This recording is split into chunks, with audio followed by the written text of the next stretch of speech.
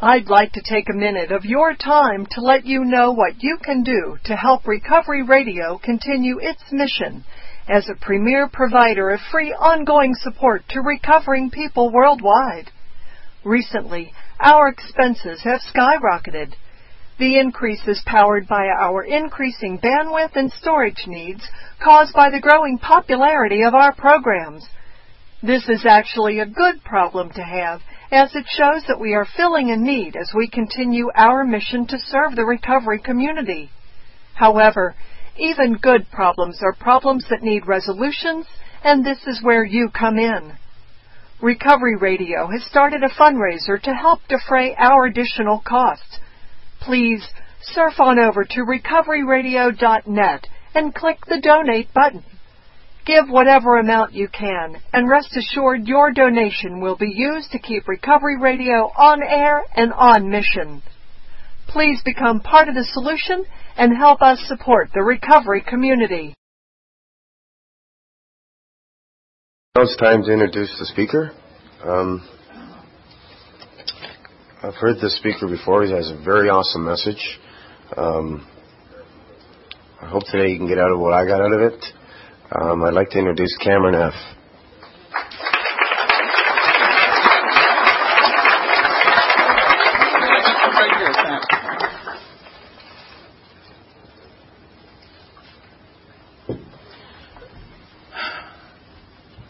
I want you to picture a hopeless alcoholic that's stuck in a hole so deep that this poor suffering man can't get out of it. And as he's crying out for help, a businessman is strolling by, and he hears the alcoholic, and he decides he has a solution for him. And he says, "Here, take this ladder and climb out of this hole." And the alcoholic thanked him for the ladder, but instead of climbing out of the hole, he traded it in for a bottle and went out on another bender, and then realized when he came to that he was still in his hole. Time passes, and a doctor is strolling by and hears the alcoholic crying out for help. And the doctor says, "Here, I have a solution for you. Take this prescription." I believe it was for medical marijuana.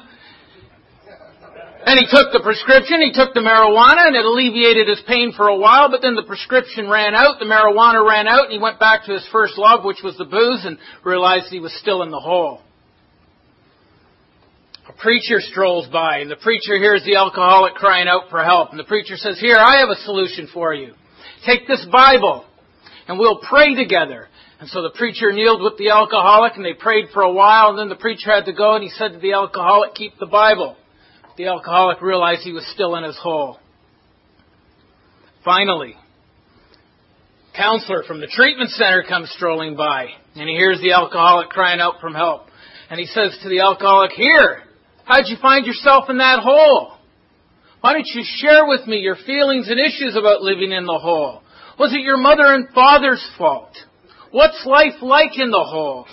And after about an hour of hearing the alcoholic share about his life in the hole, the counselor says, "I got to go, but I'll be back next week." Are you stuck in a hole you can't get out of, or do you know someone who's stuck in a hole they can't get out of? My name's Cameron, and I'm a member of Alcoholics Anonymous. I like to declare myself a member of Alcoholics Anonymous because as a member, what I'm really declaring is that I'm abstinent from alcohol. Now, that's an odd thing to declare for an alcoholic, because everything in my 26 years of experience tells me I will drink again. As right as the sun's going to rise tomorrow, I will drink again, because that's what I like to do. I like drinking. I like drinking a lot. It was my solution for many, many years. Yet here I am, a member of this fellowship, and for many, many years I've been able to practice abstinence. You know, how is that possible? And it was by working the 12 steps, this very simple program that we have, that I was able to arrest this progressive illness and recover from what seemed a seemingly hopeless state of mind and body. I came into these rooms many years ago, and I remember I spent the first months just sitting in the rooms. I collected my newcomer chip. I got my 30-day chip. I got my 60-day, 6-month. And after about 8 months, I was beginning to realize that I wasn't getting what I was hearing. I kept hearing, keep coming back, wait for the miracle to happen. And and it wasn't happening. And I thought if I had to sit through one more 1, 2, 3 discussion and listen to the minutia of people puking out their bad day, I didn't want this as a solution. This to me didn't seem like a real way out. And I was ready to go back out. And I was fortunate enough, I met a man who approached me, who cared more about me than I did myself. And he said, "Cameron, are you looking for a real way out?" And I said, "Yes, I am." And he said, "Well, what are you willing to do?" And I said, I'd be willing to do anything. I don't want to live this way anymore. And then he asked me, he says, "Do you think you're beyond human aid?" Which I thought was a really odd question to ask. Am I beyond human aid? Well, what do you mean by that? And we started talking about the different ways that I tried to quit. Now, instead of taking me to another meeting, this man, we bought a big book, and we went to a coffee shop, and we started reading the big book together. And when we came to certain instructions in the book, we took the instruction together. He didn't tell me what to do. He actually took the journey with me. And he explained to me, he says, back in 1939, there was this original 100 group of alcoholics of a hopeless variety who had all found a way out of their predicament. And they thought their solution was so important that they wrote it down like a recipe, and that's called our big book of Alcoholics Anonymous. And he explained to me that this was a recipe for recovery, that if I followed the instructions exactly as they're outlined in the book, I could recover from this hopeless state of being. And so we started taking this journey together. And, you know, one of my favorite passages in the big book where I identify with the alcoholic is in the doctor's opinion. And it says, men and women drink essentially because they like the effect produced by alcohol. And I remember him saying, "Do you like what alcohol does for you, Cameron?" I said, "I love what alcohol does for me." But then it goes on to say, and even though they admit it is injurious, and he says, is the booze killing you?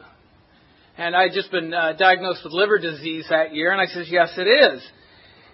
But then it goes on to say, but he can't differentiate the true from the false. And then he said, "Cameron, what that means is you're a liar. He says, your mind loves to lie to you. It loves to come up with a reason or an excuse or a justification of why it's okay for you to drink again." And, you know, that had been my experience. You know, no matter how much I really wanted to stop, I would come up for another reason why it was okay to have another drink. It goes on to say that we're restless, irritable, bored, discontented. I like to add bored, paranoid, anxious, depressed. And he explained that these are the symptoms that always precede the relapse, and that nobody likes to live that way. I don't like being bored. I don't like being depressed. I don't like being anxious or irritable. And my solution is to drink. And that's what the book explains so clearly, that unless I can again experience that sense of ease and comfort which comes at once. And that's what I loved about bourbon. It got me in touch with its power at once. No matter how I was experiencing my life, when I drank bourbon, it all went away. It was my power. It was my solution. I always remember every time I relapsed, and I'd put those first 3 shots into me, that this warm and fuzzy glow would come over me, and it was like an old friend returning home. And I thought, where have you been? Why did I ever quit in the first place? This is exactly the way I like to feel. Now, my wife, I married Mary Tyler Moore. She's pure as the driven snow, very honest, does everything, you know, as she's supposed to do. She's a really good woman, and she does not understand what it means to be one of us. In fact, she has a drink maybe once or twice in a year, and when she has a drink, she gets that kind of warm and fuzzy glow too that she gets from a drink, but shortly thereafter she gets nausea and she gets sleepy, and she doesn't like it, and she stops. I remember the first drink I had was at college, and this was long before I was an alcoholic, and I remember I ordered a rum and Coke. And I remember the feeling that came over me, and it brought out a Cameron that I really liked to experience. And I liked it so much, I remember I think I had like 20 rum and Cokes that night. I was so drunk. I was so sick. I remember crawling back to the dorm, and the bed spins, and swearing to God, never again, this is horrible, and that horrible hangover in the morning. But where was I 2 days later? I'm back in pub night, slinging back the rum and Cokes, because I liked the effect. But after a while, it ceased being that luxury, that recreation, and all of a sudden there was a point, I don't know when it occurred, but where alcohol took on a primary concern in my life, and I needed it. I didn't enjoy it, I needed it. It was my solution that I needed it all the time. And it started to take on a very familiar pattern that when I would drink, I would go out on these sprees where I got no control. I could never control it because when I start drinking, I like to drink. I never get that mechanism that says, okay, you've had enough. And so that spree takes its course where I got no control. And then eventually I hit a point where I go, I got to stop. I can't go on like this. And the remorse and the horror and the hopelessness is so unbearable. And then I make that firm resolution not to do it again. And you've all made that firm resolution, never again. Right? And if you hooked up a lie detector test to any alcoholic who's in that moment where they say, I will never drink again, I guarantee you it would register truthful. Yet what's our experience? We always find some lie, some justification, some reason for picking up that first drink and starting that whole terrible cycle over again. I call it the wheel of misfortune. Spree, followed by the remorse, followed by the mental twist or the blank spot, followed by the first drink, then the craving, and around we go. And we've all been around that wheel many times. And unless we get off it, death and insanity is our final doorstep.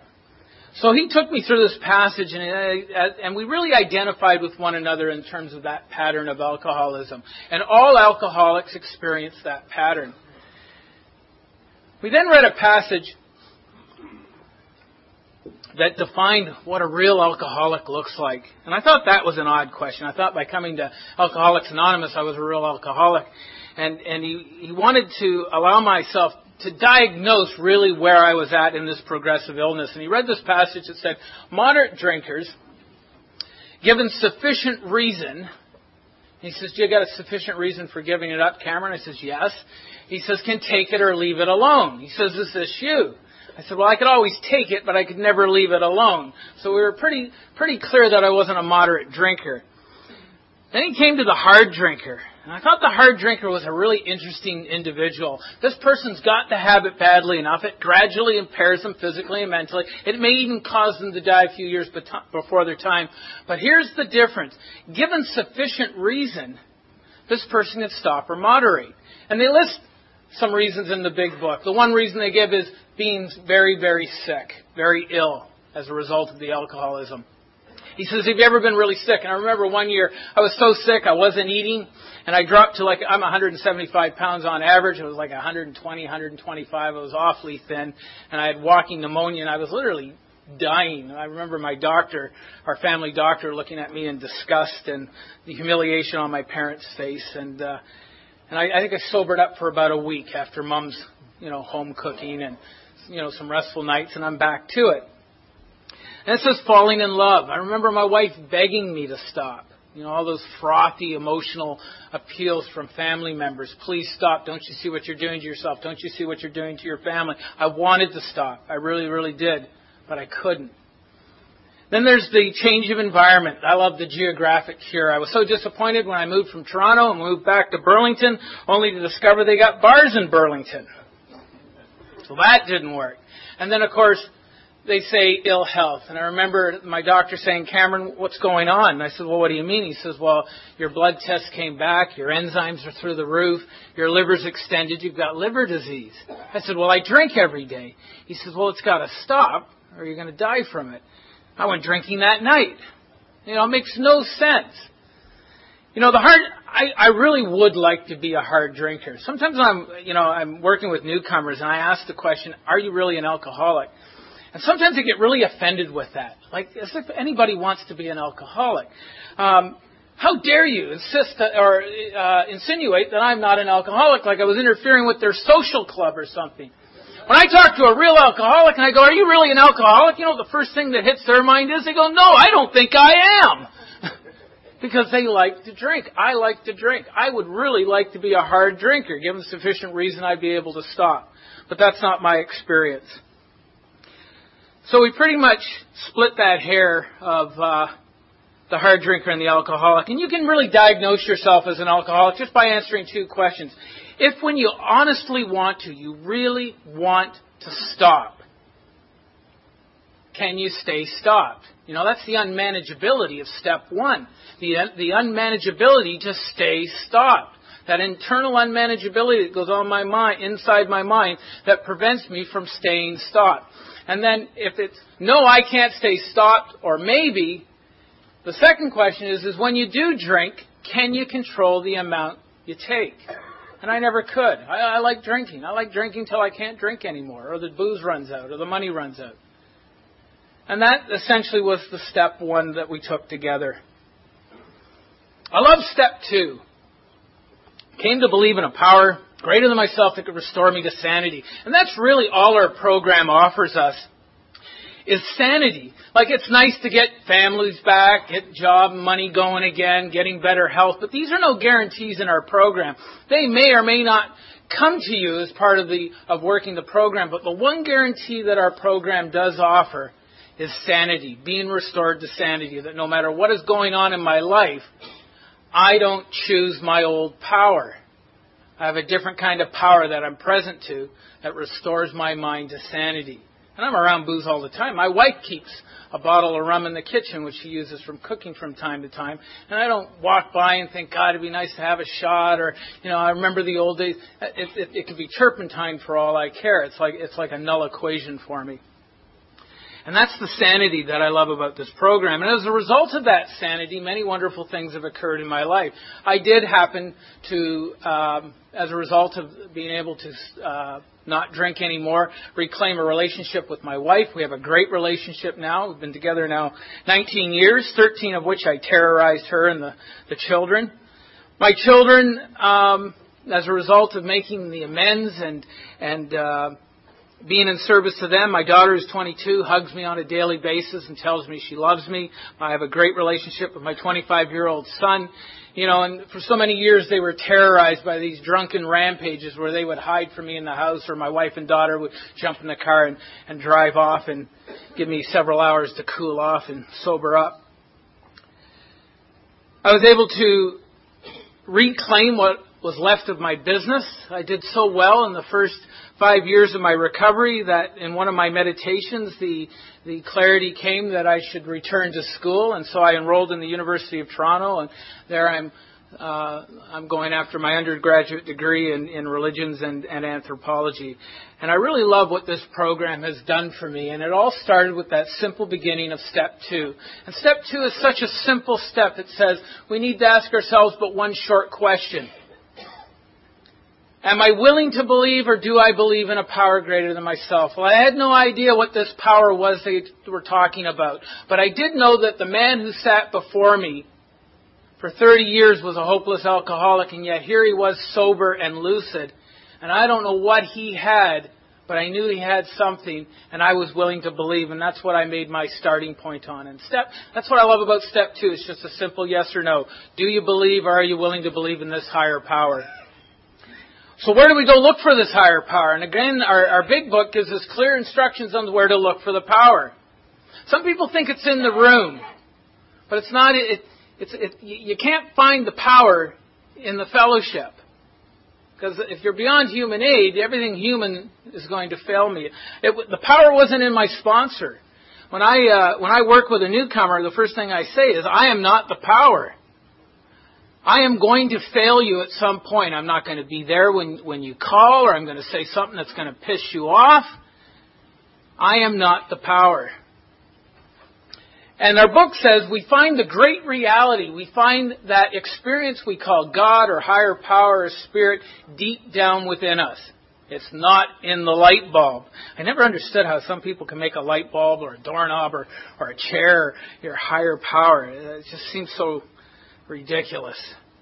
The book tells us we look for the great reality deep down inside. I remember reading A New Pair of Glasses by Chuck C. And I love the story he tells about the fish, the two fish that are chatting with each other, and a fish swims by and says, "Hey, ain't the water great?" And the one fish says to the other fish, "Water? What's water?" And they start swimming all over the ocean, asking everybody, "What's water? What's water?" But nobody could tell them what water is. And that's what I experience about God, which which was revealed to me later on in the program. I'm literally swimming in it. That great reality is permeating through me and to me, and it's all around. But I'm so unconscious, I'm so asleep, I'm not aware of it. The other is Michelangelo's depiction of the creation of man in the Sistine Chapel. And if you look at it closely, you'll see God and man. And, if you look at God, God's lying on his belly. And Michelangelo's depicting God, and he's stretching out with all his might to touch man. And what's man doing? He's on his cloud like it's a chaise lounge. And he's got his fingers slothfully hung out there. But if you look very closely, the distance between God and man is about an inch. And if man just made the little bit of effort to reach out, he could touch God. And what I think what Michelangelo was trying to show in that is that's how close it really is. If with a little bit of effort we can reach out and touch that power and experience something quite extraordinarily different. In fact, I tell newcomers that until you get present to this power that we're talking about, the chances are you're going to go to your old power, which is the booze. That's my power.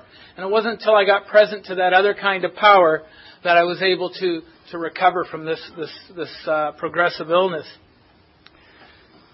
Step 3, we make that decision to turn our will and our life over to the care of God as we understand it. I didn't understand what that meant. I had no idea what that meant. I have no relationship with this power. So what are we talking about? But it really doesn't require any more exploration than just a simple decision, am I now ready to turn my will and my life over? And after 26 years of drinking and all the horror that goes with it, the person explained to me is basically, Cameron, as CEO of your life, you've done a really dismal job. So we're firing you.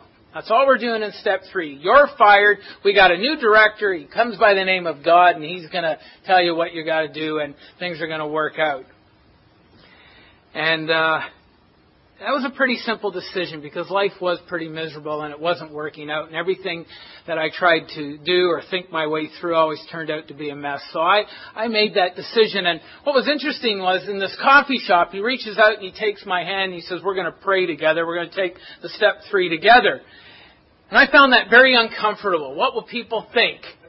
Me holding hands with this guy praying. Meanwhile, all the drunken debauchery and all the horror I put my wife through at various parties and that, I didn't really care about that. But here I'm sitting with a man praying. This is something to be concerned about. And we took the step 3 prayer together. And then it says in our book, it says, next we launched out on a vigorous course of action. Now, some people I hear interpret this as easy does it. But it's not. It says vigorous action. As soon as you take the step 3 decision, what do? We launch out on a course of vigorous action. We seek out what blocks. As much as I want to experience God, as much as I want to grow that great reality, I can't because I'm so blocked. I'm so full of my resentments and my harms to others and my fears that I can't hear that great reality. I can't touch that great reality. I'm just full of me.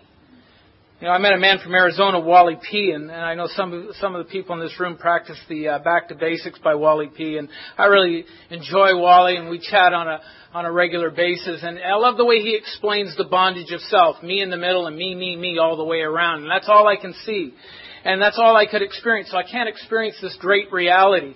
And so in order to experience that, in order to be able to touch that inner spirit, I got to clear away these blocks. And that meant making a fearless and searching moral inventory. Now, I couldn't wait to put down all my resentments because I had a long list, and it was about time someone heard my grievances.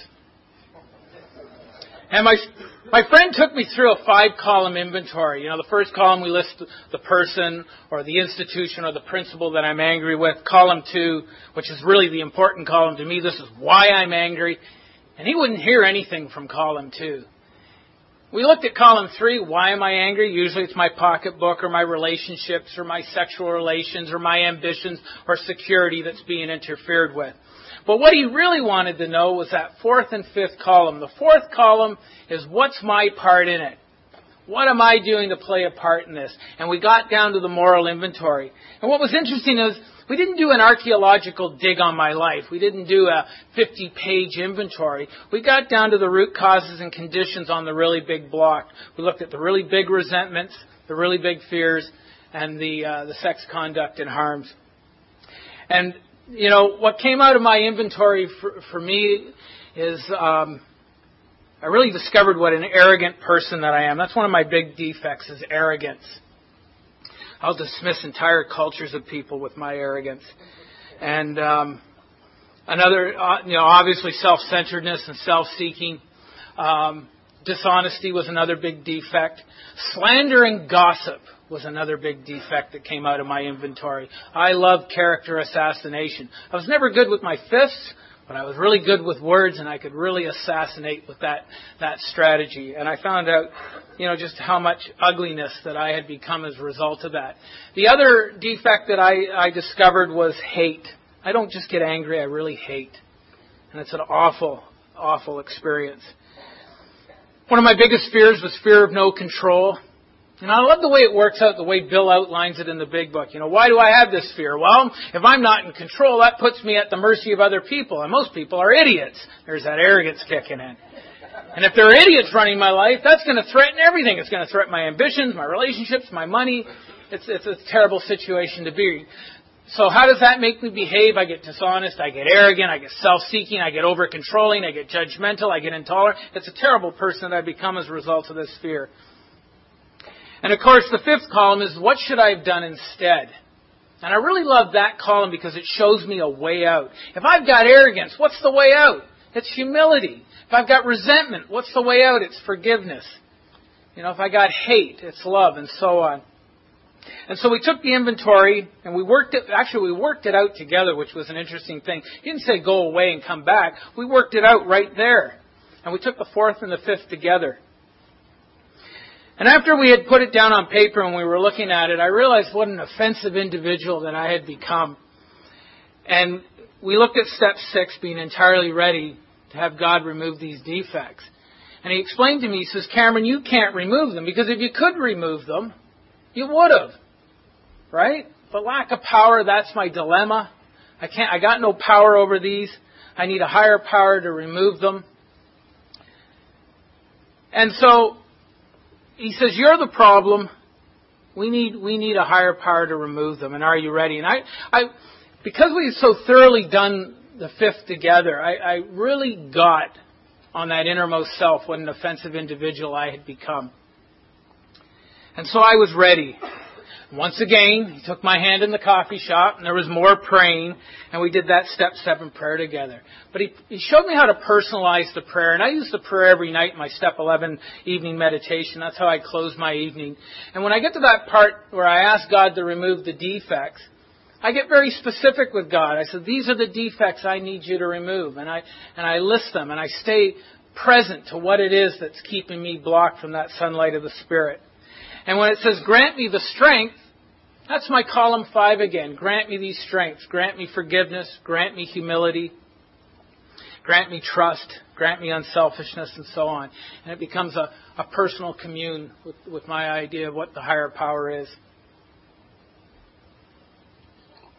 As a result of doing the inventory, of course, we have a list of who I need to make amends to. And my family was big on the list. And certain business partners. And I don't like making amends because it means admitting that I'm wrong. Doesn't mean I'm sorry, because some things I've done I'm not sorry for, but I was wrong. And I made mistakes, and they were awful mistakes.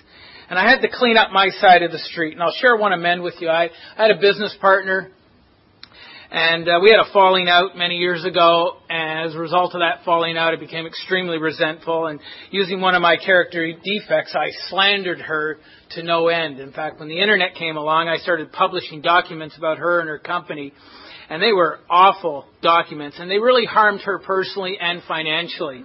And for many years, she tried to get a hold of me to try and get me to stop, and that made it even more delightful. But when I did the inventory, and I realized what an ugly individual that I become, and the necessity of cleaning this up, because I did not want to go back to that world of drinking. I I had to make the amend, and I didn't want to make the amend. I had to really pray for the willingness.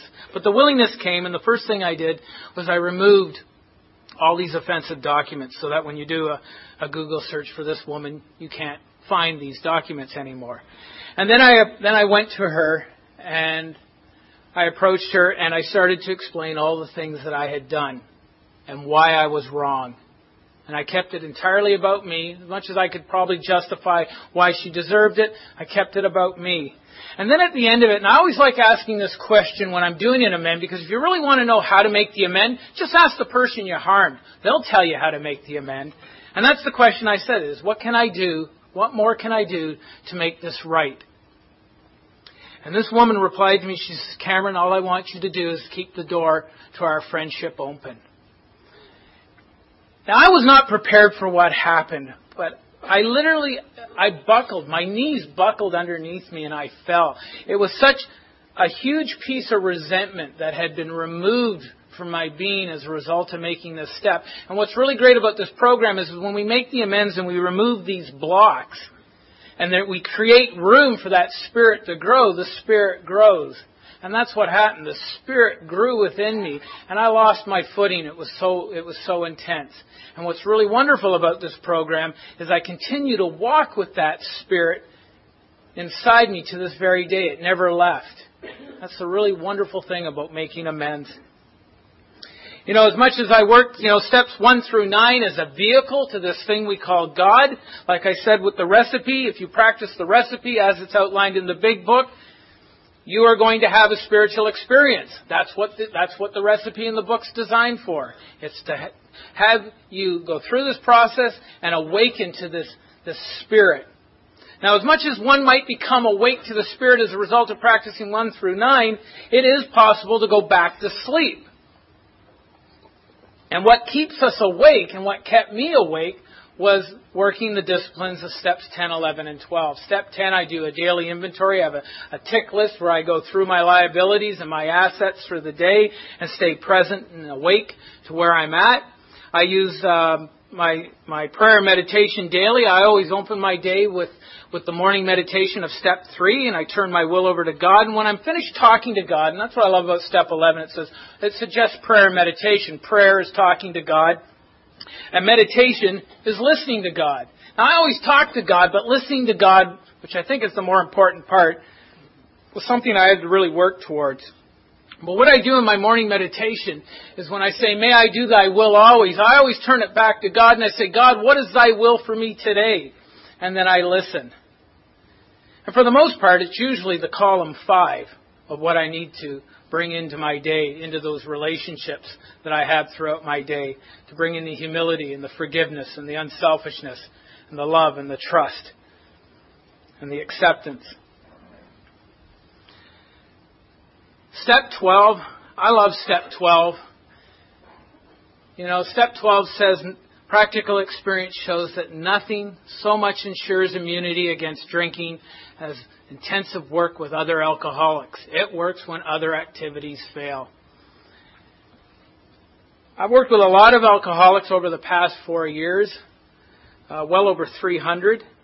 I keep track of everyone I work with.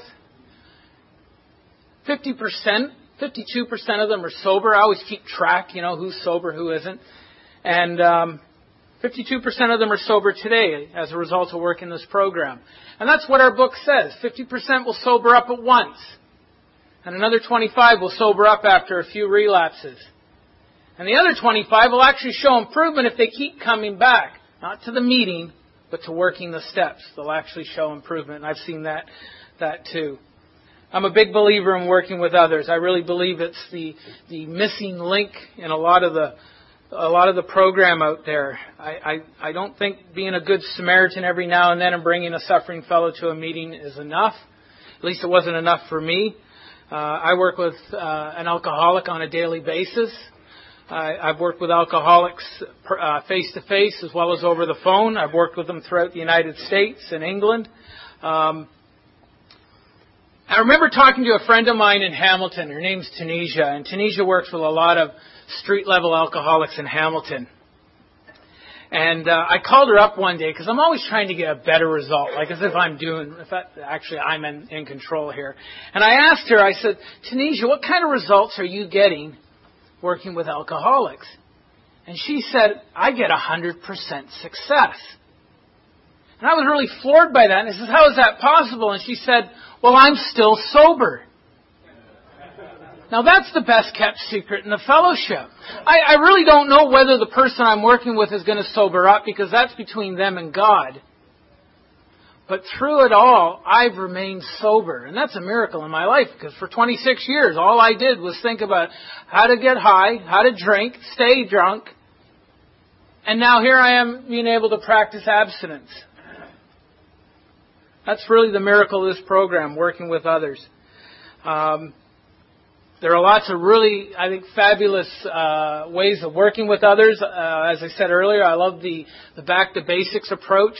I do a workshop at the end of every month where we'll take a room full of alcoholics and we'll outline the whole program of action over 4 hours. We don't do it over 4 one-hour periods. We just do it all in 4 hours, right from start to beginning. We just outline the whole program. And then we ask at the end of it, do you want to be in this deal? And it really gives the newcomer an idea, what is this 12-step program all about? Like I said, nothing ensures immunity against drinking as intensive work with other alcoholics. It works when all other activities fail. So here's this poor man, this poor alcoholic. He's stuck in a hole. He can't get out of it. The doctors can't help him. The counselors can't help him. Gorski's trigger list isn't working for him. Business people can't help him. This guy is really in an awful way. And a recovered alcoholic is strolling by and he hears the alcoholic crying out for help and he jumps into the hole with him. And the alcoholic turns to him and says, what'd you do that for? Now we're both stuck in this hole. But the recovered alcoholic turns to the man and he says with a wink in his eye, it's okay, brother. I've been here before. I know the way out. Are you looking for a way out? A way out for more experience, strength, and hope, to walk hand in hand with the sunlight of the Spirit, to be an intelligent agent, a spearhead of God's ever-advancing creation. I'm for that. How about you? Thank you, folks.